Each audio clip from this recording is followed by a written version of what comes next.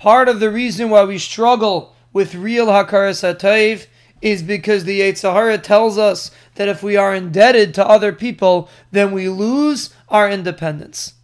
We lose our existence. Who are you if you have to come on to others, if you can't do it yourself? But the truth is, we understand that that's false.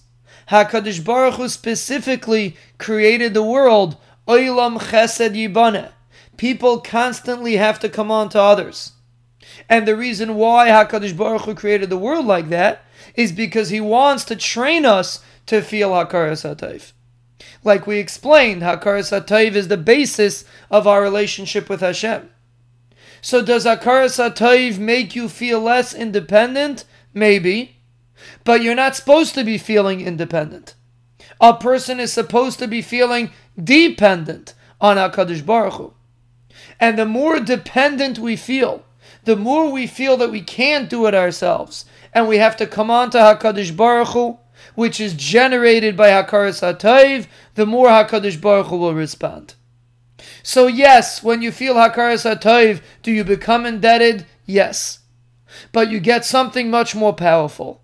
You start feeling dependence on Hashem, which is the source of all bracha.